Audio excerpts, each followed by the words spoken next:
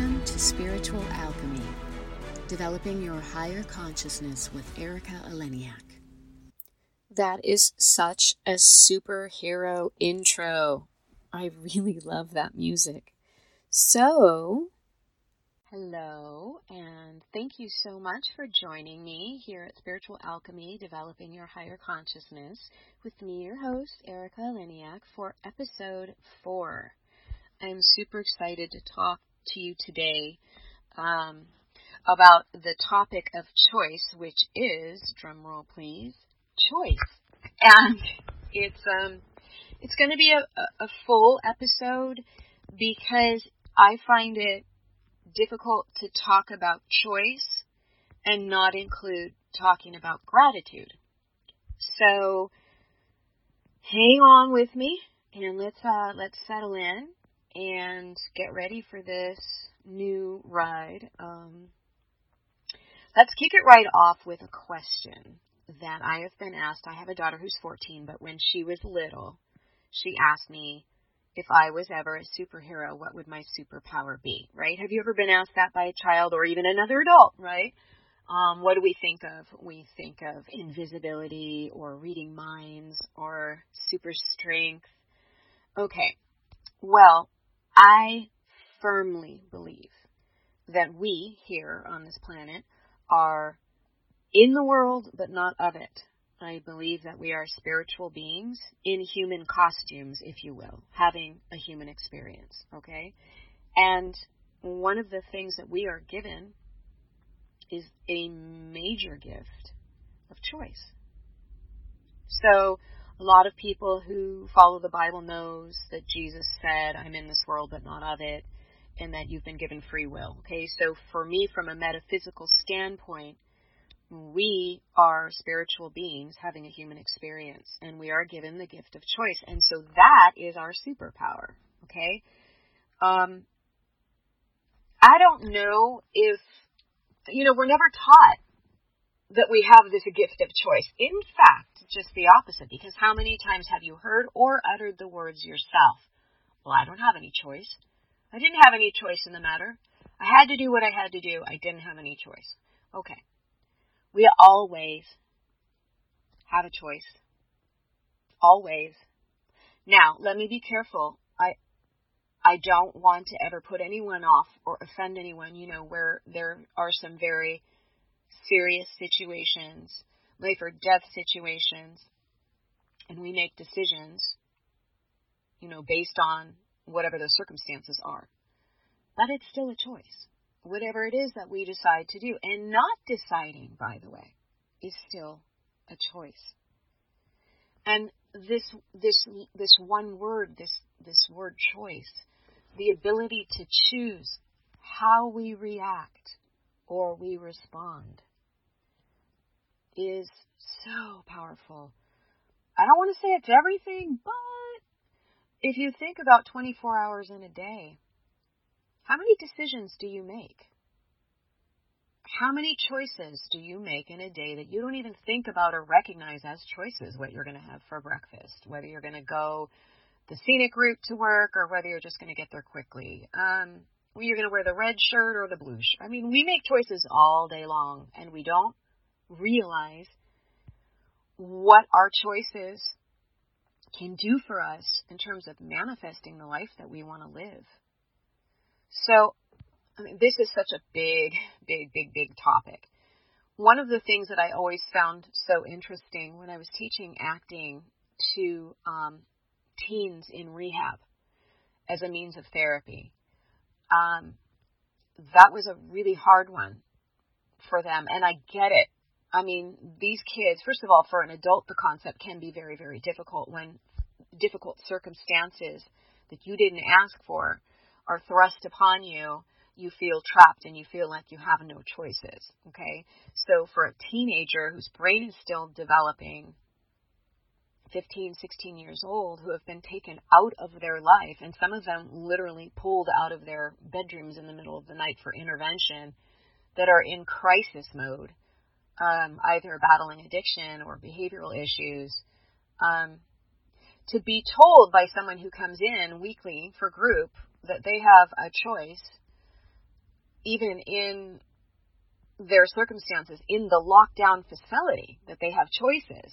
I'm sure they wanted to shank me because I think I know they were just so angry, so we broke it down like this.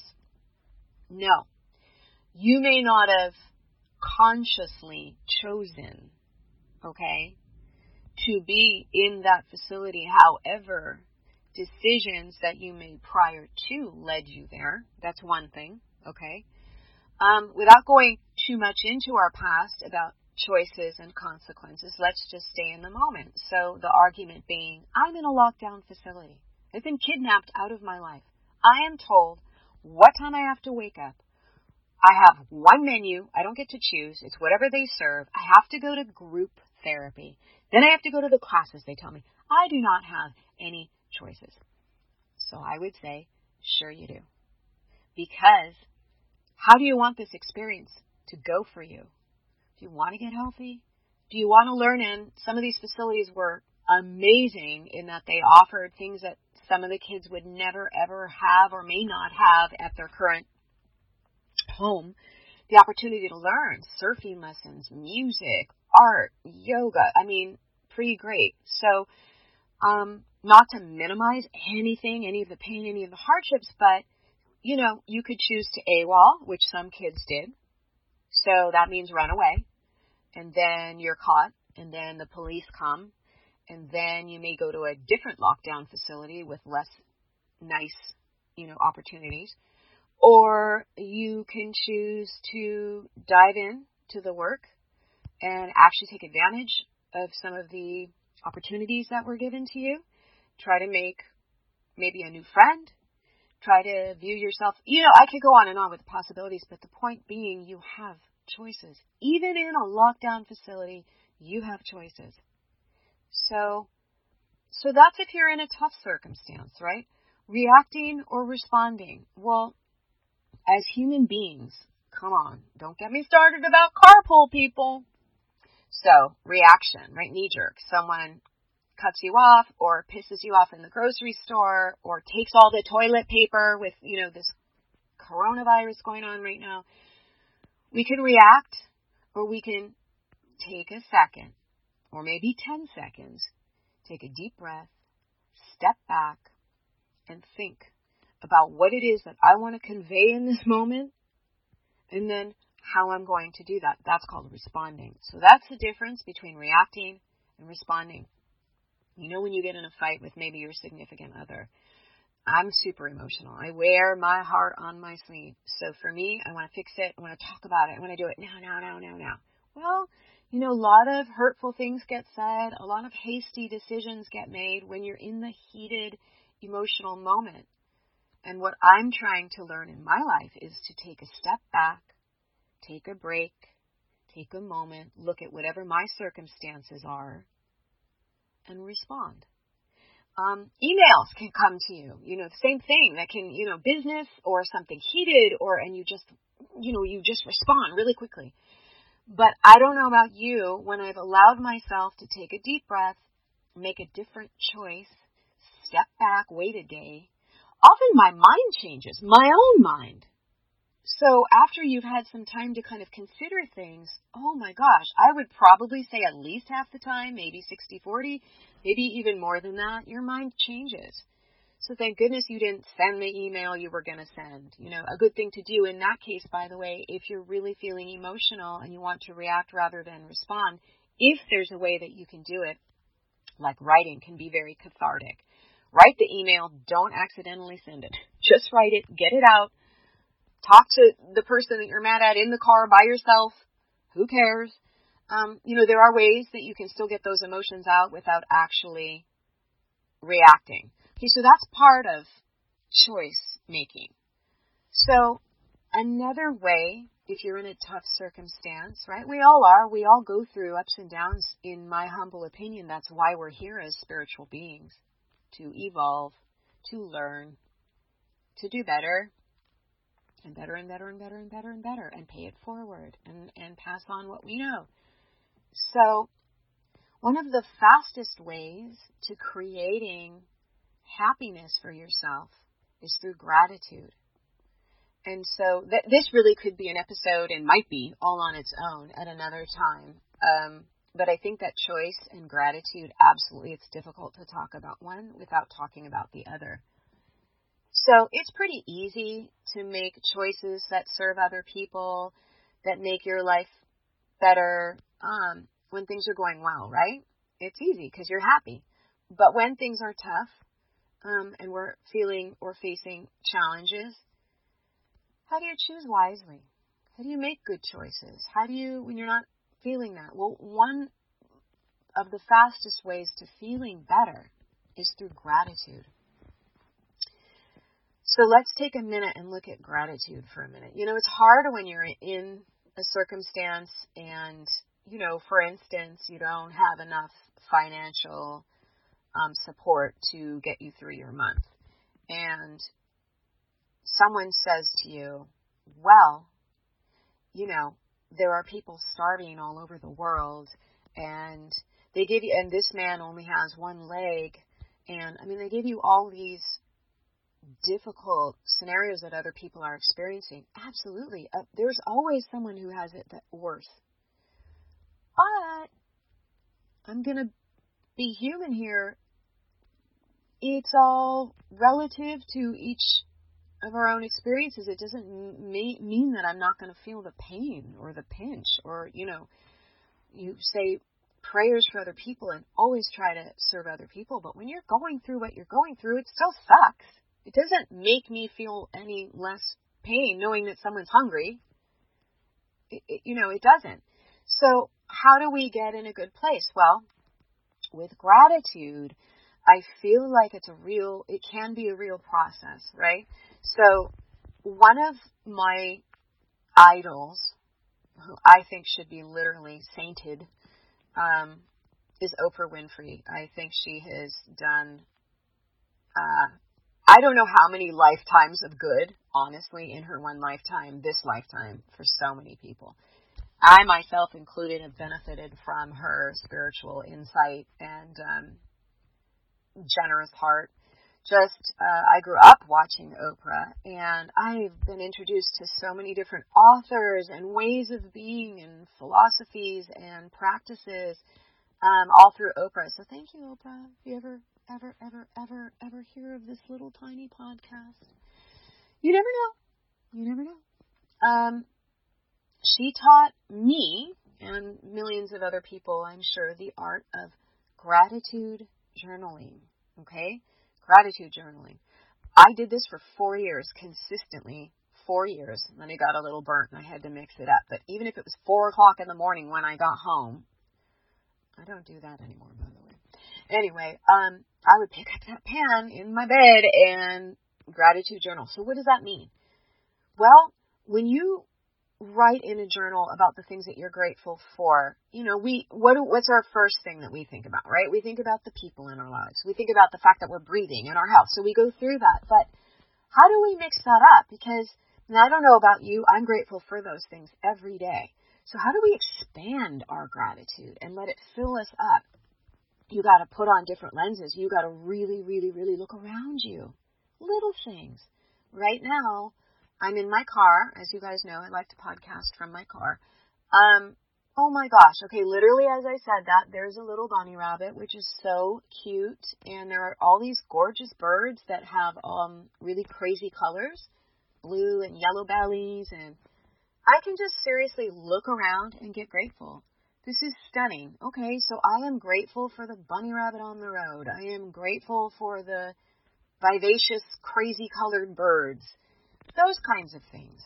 They don't just have to be big and monumental. But here's what happens. And here's the beauty of when you start making yourself do this, gratitude journaling every day, at night, at the end of your day, perhaps, or in the beginning, if you want to start your day that way. At the end of the day, obviously, you have more that happen to you. So maybe you can do both. But also, too, I don't want it to be something that you wouldn't stick with. So whatever works for you. But write it all down, you guys. And then what happens is you start, even unconsciously, training your brain to start seeing wonderful things in your life. It's sort of a little sneaky back door.